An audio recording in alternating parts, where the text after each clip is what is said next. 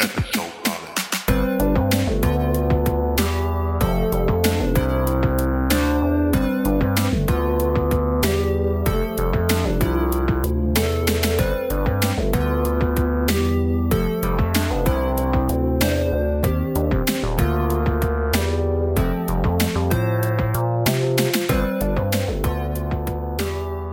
Hello, welcome to Episode Party, the podcast where we talk about our favourite podcasts. I'm Jack Tutor.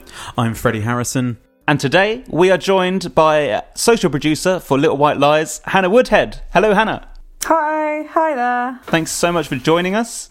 We are going to dive into some podcast recommendations, and Freddie is going to kick us off. Freddie, what is your recommendation for today? Okay, I have a treat, or at least it was a treat for me, and I'm hoping it was a treat for both of you too, but it was definitely a treat for me because I started listening to this and then I just binged my way through it in about 2 nights flat, because I couldn't stop listening and I just gave up on listening to absolutely anything else over those 2 days.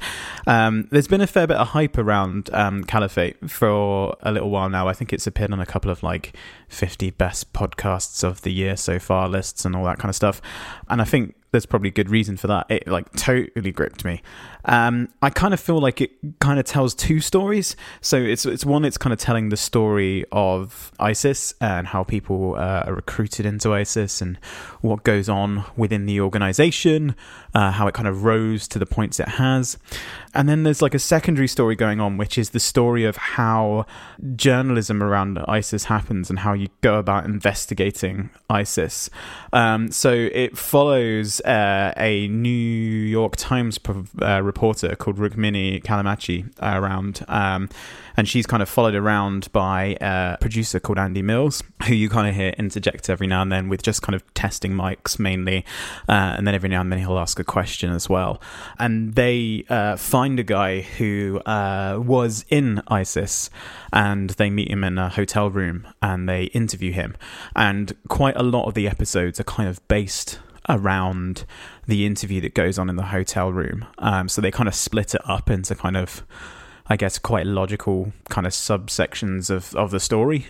And there's a kind of twist, and I don't really want to talk about that beyond saying that there's a twist, because that would ruin everything for everyone. I really want people to enjoy it. But I think the first episode is really good for giving background, but I think the recommendation I gave you both was chapter 2, which kind of skips over the kind of introduction and some of Rukmini's background and how she got about reporting ISIS and how that works. And we kind of went straight into talking to this guy who was in ISIS about how he went for how he was radicalized and how he was recruited and the process behind that. And I think this is where it really hits its stride, and that's kind of why I wanted to kind of drop you in at this point, because I think this is where it starts to get really interesting.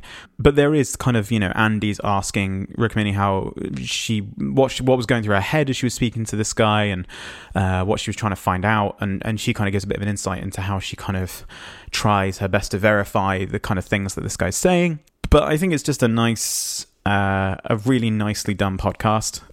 It's not trying too hard to be super overly produced, although it is pretty nicely done.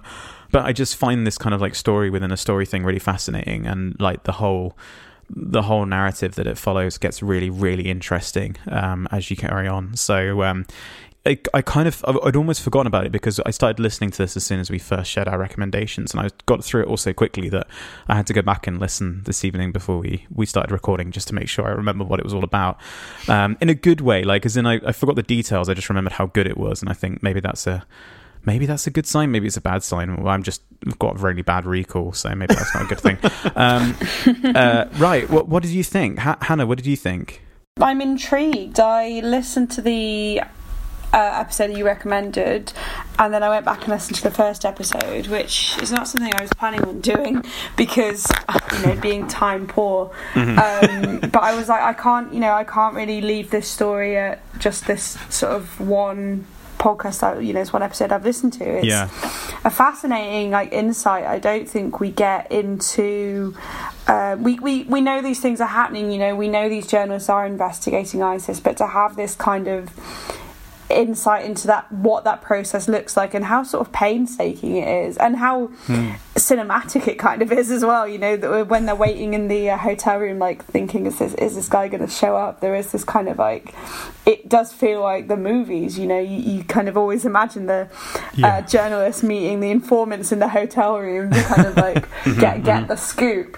And Radhiki's like she's such a kind of a draw as a presence. Like she's so well spoken, but also very like candid at the same time. You know, she tells these stories, and she's able to get these sort of the information out of the subject who they end up speaking to, like really sort of fluidly, and it feels effortless. Although you like, you know, obviously it's not effortless at all. And I think it was interesting from a kind of like a point of view of seeing this stuff in the news and kind of wanting to know more, but also from the point of view of being a journalist and kind of finding out how much work goes into this very specific investigative journalism. Jack, how about you? Yeah, I thought this was really interesting. I've only listened to Recruitment so far, and actually just driving over to your house, Freddie, I was listening to Arrival, so episode 3. I should probably go back to episode 1 at some point, actually. But yeah, I was super interested, and I think the analysis of this kind of issue, say the process of radicalization, I've only really read about in part. I mean, it usually forms part of a larger story about ISIS, and so to have it scrutinized like this, I thought was really interesting. And I think, I mean, as you say, there's a lot of cinema to the way that all these events unfold. I think there's also as well a lot of administration involved in places that you don't expect them. I think the fact that it shows how all the cogs fit together from ISIS's perspective is really interesting. Oh yeah, it feels like a pyramid. They treat you like a pyramid scheme, right? Yeah, so like a pyramid scheme. You know, like we're waiting around on the internet, waiting in chat rooms, and you know they either wait for the people to come to them or kind of like plant these ideas, and it's all very like, obviously they can't just go out there and be like, "Hi, we're ISIS, come and join ISIS." So they have to be like more covert about it, and that's what kind of. I don't want to say I was impressed by ISIS, but like it is absolutely fascinating how insidious it is and how easy it is for them to easy I think is actually the wrong word, but how sort of easy and difficult it is at the same time to recruit people from, you know, like across thousands and thousands of miles away via social networks, like recruiting them over Instagram. I was just like amazed at this. Yeah, what? Yeah. I mean, I think the thing is, often what gets happened in these kind of stories is that part of it doesn't exist. They're just like any kind of attribution of, I guess, any deft tactics is sort of overlooked because they're an evil organization, and there's no judgment being made through this podcast that, you know, these guys are super clever, well done them. And but there's also not that dismissal that can sometimes take place where we almost don't want to know, and the focus is instead on the people going, not necessarily the push and pull that's taking place which takes them over there. So I will definitely be listening to more of this because, like I say, I think it brings an angle to the subject that I haven't really been exposed to before, personally. The one thing with this episode, the recruitment one, is that it moves so fast. And it's got that production style, which I've heard also in like Radiolab, where you get someone starting a sentence, someone else picking it up, another person elaborating on that very particular clause in the sentence. 3 voices in the space of like 5 seconds sometimes. And I'm like, whoa. And it works in a way where there is continuity there, but also I'm nauseous. So I just wish it allowed interviewees to speak and the story to breathe, because I think the real strength of this podcast is that it's a deliberative experience. I think it's saying, let's not reduce the narrative, let's flesh it out for how complicated it is. And I wish the production style was at a pace that just encouraged the same level of deliberation. I felt like sometimes listening to a very long movie trailer, which was intense. But episode 3, which I've started listening to, takes it right down. So I don't know. Maybe this is a particular episode. You know, it's interesting that you can kind of box away recruitment into a second into like one episode, right. Where you would think that would be such a kind of key thing. I mean, I don't know if it's maybe less in America, but over here I feel like the papers and the media are constantly preoccupied with this, like, so many people are being recruited by ISIS, and then for it to just be like one episode of a podcast. I get that they've got like a lot to cover, I think. Is the word.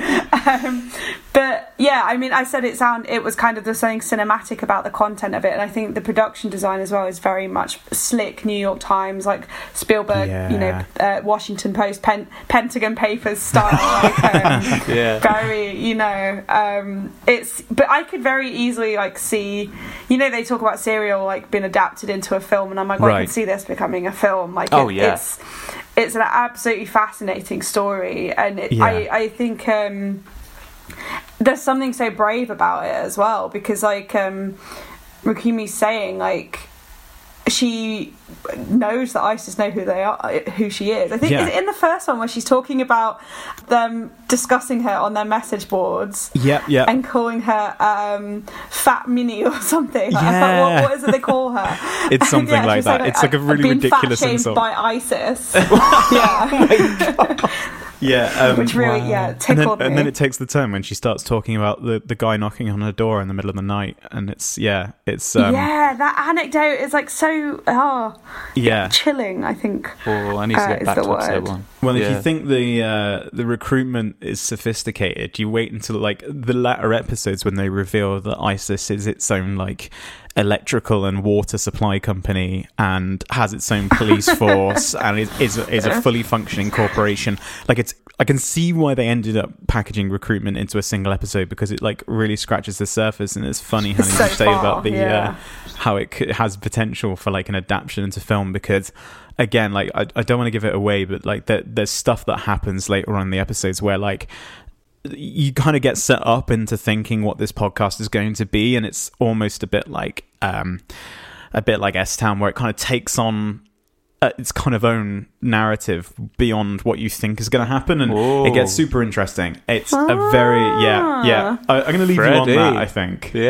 Wow, what a teaser. Well, I'm diving in, that's for sure. I've got a long drive tomorrow. Hannah, your recommendation is next up. What podcast have you got for us? Yeah, so I have chosen This American Life, which is quite a basic podcaster choice. But it's kind of like entry level, but there's a reason it's kind of everyone's favourite. It's by NPR in America, and it's presented by Ira Glass, who's kind of like a mainstay of the podcasting world. And every week they take a topic and they do usually about 3 or 4 stories around the topic, and they just kind of provide these little snapshots of life in America across its 400-year history. And the episode I chose to show you guys was probably one of my top 5 out of however 600 that they've done, which is When the Beasts Come Marching In, which is in 2016, and it's just an episode that I think is pure joy but also very educational. It's about the intersection of man and beast, and man trying to live with beast and not causing too much pain to either party. And it's very funny, it's very, like I say, it's very educational, and it all kind of slots together so seamlessly. They have a bit where it has this really funny prologue where they're talking to this guy who's been on the podcast before, he's like a genius. He I can't remember where he worked. IBM. He's IBM. He worked at IBM. And he is having this problem. He's retired now, and he's having this problem with this woodpecker in his garden, and the woodpecker won't leave him alone. And it's all the kind of stories are about that. They're about these kind of crazy situations where nature is infringing on society, or society is infringing on nature, you might say. And I think it's very easy listening, but also very the kind of thing that you hear it and then you go and tell your friend about it because you're like, oh yeah, I was listening to this podcast and I heard this crazy story about this wolf that like they were so determined to catch him that they sent out a press release when they did, and it was like very dramatic, and they were like, oh yeah, this wolf was like the baddest wolf we'd ever met. And I just really like this episode in particular, and I hope that you guys enjoyed it as much as I did.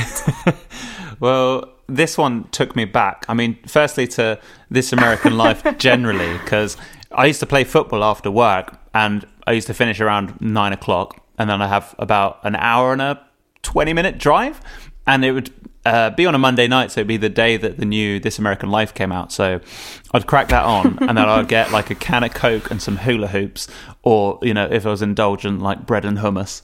And I would just put on the new episode and listen to it on the way home and just be completely yanked into all this wonderful journalism. Hang on, you're dipping bread and hummus while you're driving. That comes up. Yeah, this is really irrelevant, I know, but I'm still amazed that you can do that. No, can I just say I have stopped doing that because I started to get a lot of concerned voices saying, don't do that, especially when I'd explain how my index finger and thumb were like holding the hummus part and the rest of the fingers were on the steering wheel. Yeah, so, I mean, if you ever had an accident, like, how would you explain that to police? Like, oh, I'm sorry, I was dipping my bread in my hummus. Yeah, look, for goodness sake, I've been playing football for an hour. Boys Gotta Eat is focaccia and hummus, and I think they'd let me off with a warning. So this American Life is a podcast that I have fond hummusy memories of, and it just was basically, for me as well, it was a real gateway into podcasting. It was one of the first that I listened to, and I think it was very much an introduction to that American style of putting radio together. And what I really like is that the themes that they pick for each episode are, there's a great combination at work. There's the theme which is loose enough that it means that you can get any kind of story under that theme, in the sense that there's works of fiction on This American Life. There is, real like autobiographical pieces that can be comedic or sad. There's pieces of quite intense journalism that crop up at some points. And there's a continuity that runs through all of them. And sometimes it would be tenuous were it not for Ira Glass being the adhesive that draws everything together. But he does a wonderful job at it. I mean, there was one I listened to, which I think is the most recent one, where the opening story is, the most mundane thing. It's this girl who gets a can of olives delivered in the post and has no idea why she got it. And then it turns out the reason that she did is because she ordered something online, and the person sending it to her wanted to qualify for free shipping on the item that she'd ordered, and so bunged in a can of olives. That was the story. Like, they're really, I was like, what is this? But then Ira linked it into the main body of This American Life in a way that, and the theme for that particular show, in a way that I was like, that is so silly, yet it happened to work. The other reason that this took me back is that this episode actually is like one of my favorites, and one that as soon as the Seal story came up, I was like, I remember listening to this when it came out. And I think the continuity on this episode is particularly strong. Like that real paradox of how we relate to animals and how we're endeared by them and want to protect them, and yet we're very destructive and silly. And in fact, in our efforts to be all high and mighty and moral, end up reducing ourselves to completely animalistic states, particularly in that first story. And the one with the press release as well is absolutely fascinating. And I thought the change of tone that it embarks on there was really great. And I love as well, just there's a gradual ascension to sort of lightness at the end with that story with Buzzwinkle, which is told in a way which has like a comedic charm to it, has some sadness in it, but ultimately like really uplifting. And that's what they tend to do, is carry you out. Yeah, I think the crux of that Buzzwinkle story as well is like, as a finale piece, it kind of encapsulates everything else within the podcast, which is these animals are all kind of the same, but that's kind of nice. Yeah, like there's a continuity to animals that you don't necessarily get with people. Which is, you know, in the seal story you mentioned as well, which is another, like, I'm surprised that that's not been made into a movie, because it is so ridiculous and so hilarious. It's true. That this, you know, these seals are just like having a good time chilling on the beach, and it somehow causes this massive rift in like a San Diego beach community between pro seal activists and pro beach activists. And which ends in like the FBI getting involved because someone's getting death threats. Like it gets progressively more bizarre. And the same with the Buzzwinkle story as well. I just love that guy who pretended he had a biker gang. Like that he could the marine biologist. The marine biologist who was like, I'll get my biker gang friends on you, which is like the equivalent of when you're like 6 and you're like, I'm going to get my brother's mates on you. Yeah. Like, it just means nothing. It's so empty, yet over the internet it works perfectly. Like, you could be forgiven for thinking you have a biker gang on your side. Yeah. It is that kind of like slice of life weirdness that I really like, and I think this episode demonstrates it kind of more than many that I can think of. Yeah, absolutely. Yeah, Freds, what do you think? Yeah, it's funny, Hannah, that you say that it's like a basic podcast, because it is, but like no one thought to recommend it on this show so far, and we're like 37 episodes in, so well done you for actually thinking of a thing that no one else did. No, it is awesome, and it like rightfully we should have picked it up about 36 episodes ago, to be honest. It's like one of the ones that I think most people who get into podcasts listen to at one point or another, and it's one of those ones that if you ask for a list of recommendations of podcasts, most people will recommend it, because it is so good, and the fact that it covers so much ground, you know, episode by episode, it just makes it so appealing. And I think this was the first time I listened to When the Beasts Come Marching In, and I really, really enjoyed it. The seal story just gets me completely about like the fallacy of us as human beings, that we like try and do the right thing but then just end up like attacking each other and threatening each other and getting in trouble with the FBI. Like, I love the fact that that's what we get reduced to, and I think there's just something kind of funny about animals doing that to us. But then I just remembered how good a show it is and how much great stuff it covers, and I kind of went on a little like This American Life journey, and I ended up on the one about the magic show. Have either of you heard my god, yeah, that's another classic. Yeah, it's so good, and I forgot about it completely, and then I was like, oh no, wait, this is the one where Teller talks, and I can listen to Teller talking, and then I every time I listen to it I go, it's just really disappointing he hasn't got a more exciting voice. And then I think, well, why would he have a more exciting voice? It's like, but it's a very, very good episode. But like the whole show is just so well done, and they make the format work in a way that I don't know many other podcasts could, because I think they've got it down to an art form that I think if Jack and I tried to make a podcast where we take 3 very desperate stories and unite them under one banner, we'd do a terrible job of those links. So I think that's just why Ira Glass is so good. And it's wonderfully produced. It's like a wonderful, you know, slice of American life, but I think the fact that it has this universal appeal says a lot to their kind of like the editorial decision making that goes on to kind of pick out very specific stories that, even though they are very much rooted in America, have this kind of appeal that means that me and my kitchen in Bournemouth can really enjoy the seal story, and even though I know that there's never going to be a seal at Bournemouth Beach. Yeah. You'd be surprised, you know, that the harbour seals they mention are least concerned, so it sounds like they're doing great. Could pop up anywhere. But I think as well with This American Life and NPR, it's so the kind of indelible mark that they've left on the podcast world is like impossible to undersell. I mean, they were responsible for Serial and S-Town and a series called Embedded, which they only did one series of, but it was really, really good.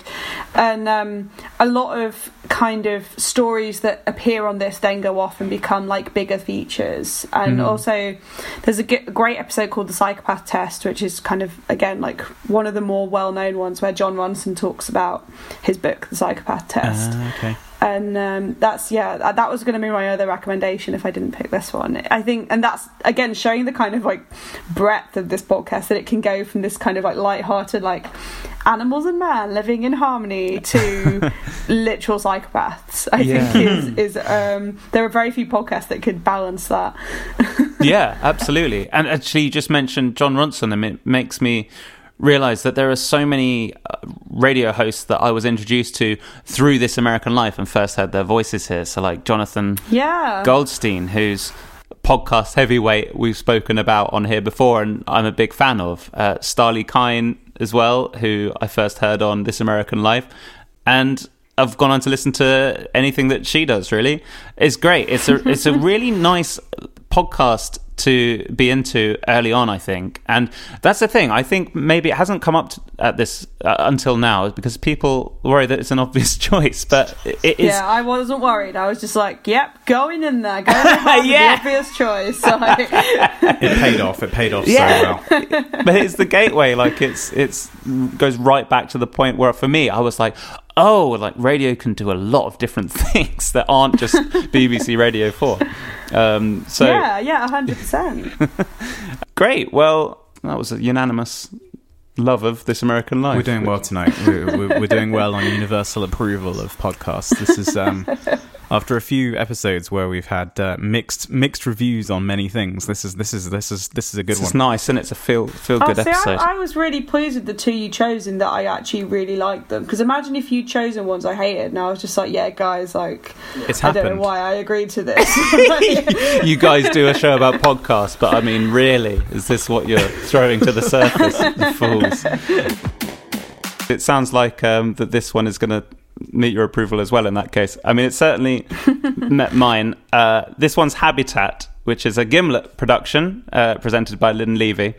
And it's a 7-part documentary about 6 volunteers who take part in an experiment in which they're kept together in a small, very confined building, apparently the size of a 2-car garage, for a whole year together. And the idea is basically to help NASA understand what it might be like on Mars when humans are placed together in these confines. I mean, there's a point in this initial episode where they mention the fact that basically human beings are a technological component just like anything, really, and that it's prone to the same fallibilities and it could fail and it needs to be tested. And so this podcast follows this group of 6 people as they embark on this mission. They are handed a audio recorder as they go in, and then Lynn passes questions through to them throughout the process, and they do recordings and send them back. Often they answer the questions. A lot of the time, I think they just use the recorder as a means to entertain themselves. I mean, they don't have loads to do in this confined space, so a lot of the recordings are just idle living, or basically the ticks of boredom taking place. And the podcast does largely focus on these behavioural elements of human beings. And so what happens when people start to argue, people form allegiances, people get incredibly bored when they start to feel loneliness and isolation. And it's got a sort of Big Brother feel to it, although, you know, in a more cramped confines. But also as well, because it's designed to simulate Mars, everything is done as though they were on Mars. So the toilets aren't plumbed. They are like compost toilets, as they would be if they were on the Red Planet. They have to conserve water in the same manner. So, you know, water is recycled from their showers to like mop the floor. And that's what I kind of like about this podcast, is it's part focused on this behavioral experiment, and then partly it shoots off into the stars and then tells you about how the experiment they're doing has this basis in what happens in space. So there's a great portion, a large portion of the second episode where they largely talk about defecating in space and, you know, the real awkward procedure of doing that, and juxtapose it with what they're going through at the Habitat. So I really like this podcast. I think it's got a nice arc to it. Unsurprisingly, for people who are trapped in this small space, nothing much happens, but I think what does happen is very nicely handled and nicely produced. And I did start to feel an intimacy with the people who are in there over the course of the 7 episodes. And then every episode also ends with this cover of Space Oddity by a different musician, which all of them are really good, like quite left field electronic stuff. So I was very much into that, and the music's really good throughout, actually. So yeah, really enjoyed it. Freddie, what do you think? Yeah, I started listening to this, I think, when it first kind of appeared online, and I was super excited by it. And then for some reason I stopped, and after about 3 episodes, I think just because I had a bit of an episode party listening backlog to get through. As is the occupational hazard. But I'm really glad you pointed it out again, because I did really, really enjoy it, and it's now like firmly back in the queue, ready to go again and live its life in my ears. And I really, really enjoyed the first episode and the couple that I listened to afterwards before I kind of forgot that it existed. And it just, it ticks a lot of boxes for me. I don't know if either of you remember a series on Channel 4 called Space Cadets, which was on in like 2005, and that's what it reminded me of, except it's like not comedy, it's actually ran by NASA rather than... Was that... No, we've had this discussion before. Yeah. It's not the documentary where they pretend they're going to send him into space. That's exactly what it is. Yeah. And then they say that Minsk was named after a little monkey. Yeah, that's the one. Gosh. Yeah. How do you remember that show? They figured it out within like a couple of weeks or something. Yeah. It was like, this whole premise was very flawed. But that's what it reminded me of. Yeah, 100%. That's what it reminded me of. But I was like, okay, actually there's a bit more realism in here, and then all I could think of was The Martian, which also, like, because I just thought of the Hab in The Martian, which is literally what the habitat is based on. And so that got me really excited. So automatically I really, really enjoyed it. And I think the first episode just is a really lovely introduction to what you're about to kind of listen to over the rest of the series. And I think it's a nice place to start in terms of working out who's who, and kind of flagging up kind of potential tensions and like how problematic something like this can be, as well as like how insightful it can be at the same time. Like I liked the fact that it wasn't, this first episode wasn't, it wasn't just straightforward. It wasn't just plain sailing, everyone having a great time and that was it, because that's kind of how it starts, and then you start to kind of go, okay, this isn't actually going to be this easy. yeah.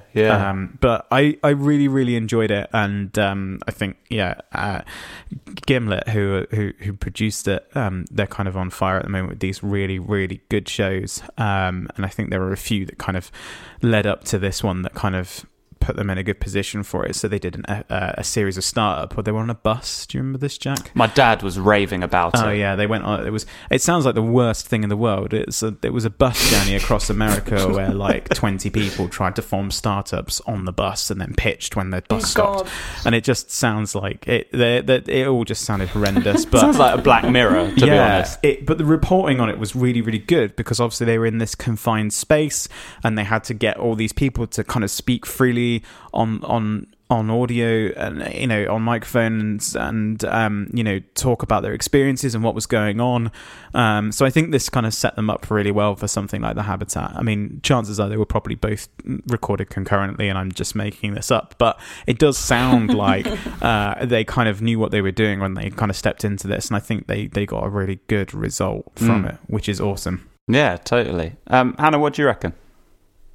Yeah, I'm a bit of a space nerd, so I think it was always going to be up my alley.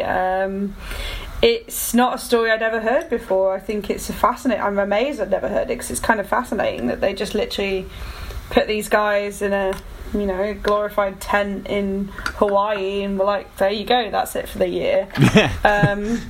Which is, absolutely bananas. And this is like, the first episode is such a kind of nice introduction. It's very gives you a really good overview, as you said. My only issue with this, and it's a very small issue, which is like absolutely nothing really, is why did they choose Space Oddity and not Life on Mars for the David Bowie song? Oh no, yeah, that's a very good point. That really troubled me. Oh no, I never thought about that. And now you're not going to be able to stop thinking about it. So, damn it. I mean, if by any chance they're listening and could give me like clarity on that, I would love to have some, because like I could lose sleep over that. But I think it's a fascinating premise, and it's not too sort of technical either. Like I am not a scientist and never will be, and this kind of didn't. It was not inaccessible for someone like me who is not au fait with all that sort of thing.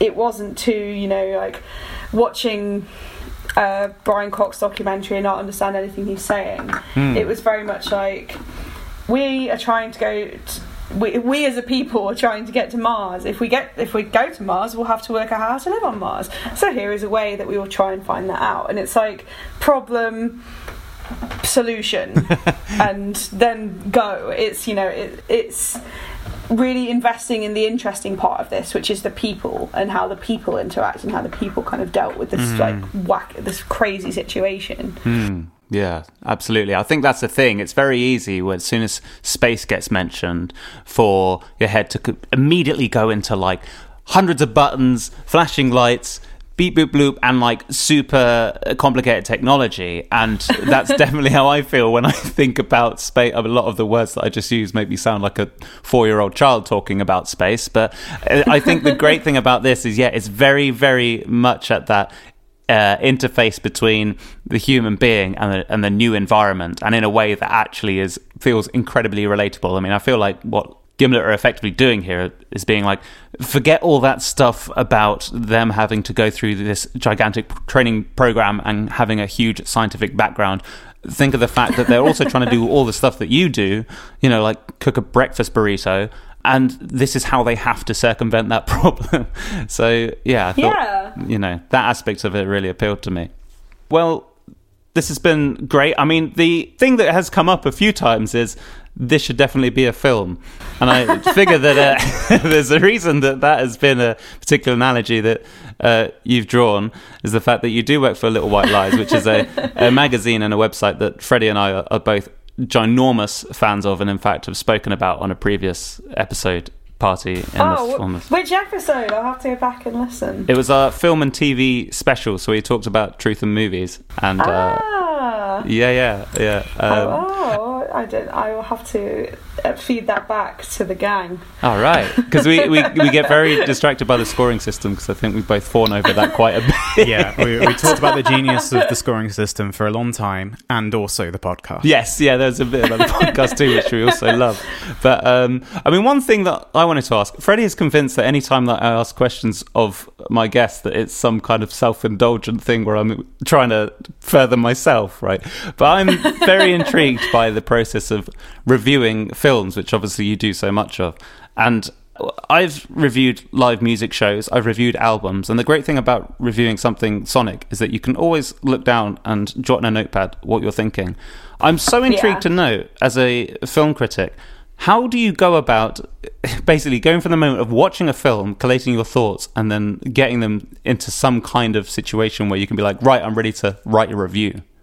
Well, I'm a chronic note taker in movies. Not everyone is. My colleagues, David and Adam, who are the editors of Little White Lies, I don't think I've ever seen them take notes in a screening. Wow. But I have a notebook, and I will take my notebook and I will make notes. The notes may not be legible. If it's, a film with a particularly dark colour scheme, there's a good chance I'm not going to be able to see what I've written at the end of the film. And sometimes I write notes over other notes, which is just... I went to see a film called Climax by Gaspar Noé, and all my notes I'd written on top of notes for another film, so I was like, I can't read any of this. This is absolutely no use to me. But I find that incredibly helpful. I am kind of lost when I can't take notes, because to me, when you're watching a film, you're kind of so overwhelmed by everything. Especially when you're at a cinema, it's kind of different when you're at home watching it, but when you're in a cinema, it's dark, it's the sound's going, the picture's going, you've got so many things to focus on. I just kind of need to do it like bam, I'm going to write things down as I think of them. And when you get out, you read your notes and you're like, God, what on earth was I thinking? I can't believe I wrote something so stupid. But more often than not, it is helpful, and it's helpful to see what your kind of thought process was going in the movie, to from the start of the movie to the end of the movie, how did you kind of respond to it in the moment, as well as how you're feeling, a day later when you're writing the review, or even sometimes like 2 months later. So I think it's not as kind of like glamorous as it may appear to be. I think some people think you watch the movie and then you go away and you're just able to like ping out, a beautiful 500-word draft about all your feelings about this movie. But most of the time it's like, did that happen? Am I going to have to like call my friend who also saw the movie so I can check that I've not just like invented a plot point, Yeah, I mean, I guess also as well that must be essential in order to actually slot in with the scoring system. If you don't have anything to go on from when you're actually experiencing the film, then I suppose you have to kind of fabricate that, right? This is what I think. I think for our scoring system as well, like, it is very helpful for me to make notes, because if I go into a film like thinking it's going to be really bad and then come out of it having quite enjoyed it, it's good for me to be able to kind of mark where this transition happened. And same way, if I think a film's going to be great and I come out and I've not had a good time, it's good for me to be able to look back and go, okay, well, why didn't this work? Like, what about it was I not enjoying? Like, what was there a line of dialogue that I've written down that I didn't like, or was there a sort of a transition or something? Because for me, like, being in a cinema is such a kind of emotionally you're invested emotionally. You've paid your £10. You've sat down. You've taken time out of the real world to go to the cinema and to commit to a movie. So you're always going to have that kind of emotional level with a review. And if you're kind of able to marry that with the kind of concrete things you've written down, then it's a lot easier than just trying to think on the spot, like, how do I feel about it now, 2 months later, as opposed to how I felt about it at the time when it was happening. That's it. I definitely find that all the strands of thought that I have slot into some kind of sense over time, and if I capture them at the point that I'm feeling them, I get some really wacky stuff, but it's great because it's the point your brain's going, wait, what, and frantically trying to draw these lines. It's like when you write an essay, like I guilty as charged. When I was at university, would submit essays without having read the second draft, but you generally speaking do not want to just go in with the first kind of thing that comes to the top of your head. So I think it's helpful to kind of refine it as much as possible. Not all film critics feel that way. I know some people think that getting that kind of primal raw response to something is better, but in a world of kind of hot takes and everyone just saying the first thing that comes to their head, I think it is nice, and part of the benefit of the White Lies is that we do kind of try and be more discerning and thoughtful and think about how something will last and how something fits into the the greater world of film and the greater world itself, than just going for that ephemeral, how does it make me feel right now? Yeah, absolutely. Well, I think I said to you over email, I watched Hereditary and read your review, and I think because that distance from what I could tell reading it, it felt like that distance had been applied, and then some thoughts drawn out of the process of trying to pass everything, which was a very useful guide for me out of that film. So yeah.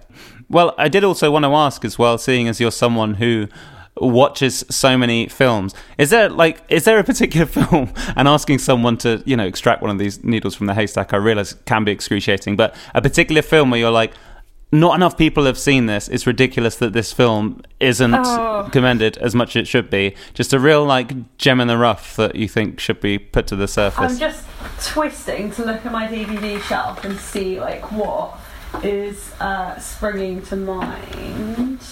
I watched a film quite a while ago by David Lynch, which isn't one of his big ones. It's one he made kind of before Mulholland Drive, before all that, and it's called Wild at Heart, and it has Laura Dern and Nicolas Cage in it, and it's really, really good. If you're into David Lynch films, you've probably already seen it, but if you're into kind of crazy Badlands, Natural Born Killers style, just like wacky, like this couple are kind of fighting against all the odds. It's really great.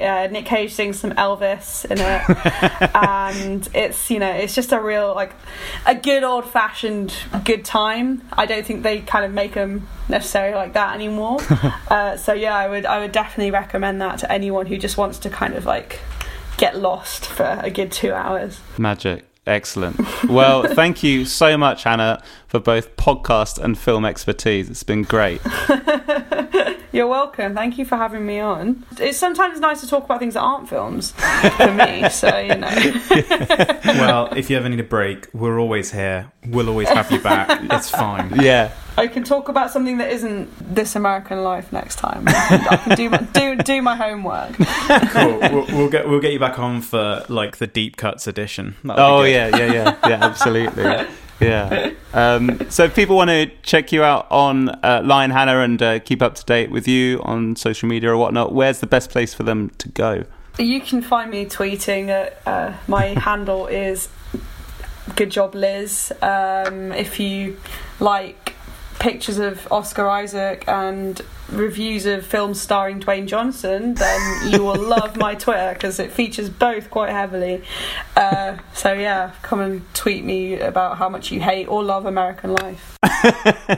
Amazing. And Freddie, for social media with slightly less Dwayne Johnson, where can we be found? We should have more Dwayne Johnson. It's true. Perhaps. We're working on it. We are at episode_party. We are www.episode.party. And we are hello@episode.party if you want to tell us about how much you love This American Life. We don't want to hear if you hate This American Life. We just want to know if you love it. That's all that matters to us right now. Yes, please.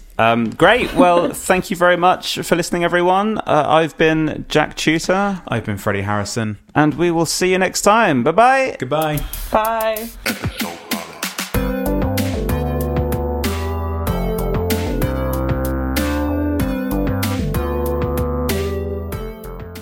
Hey everyone, Freddie here. If you're enjoying Episode Party, please head over to iTunes and leave us a rating and review. It means a lot to us and it really helps us out. Thanks.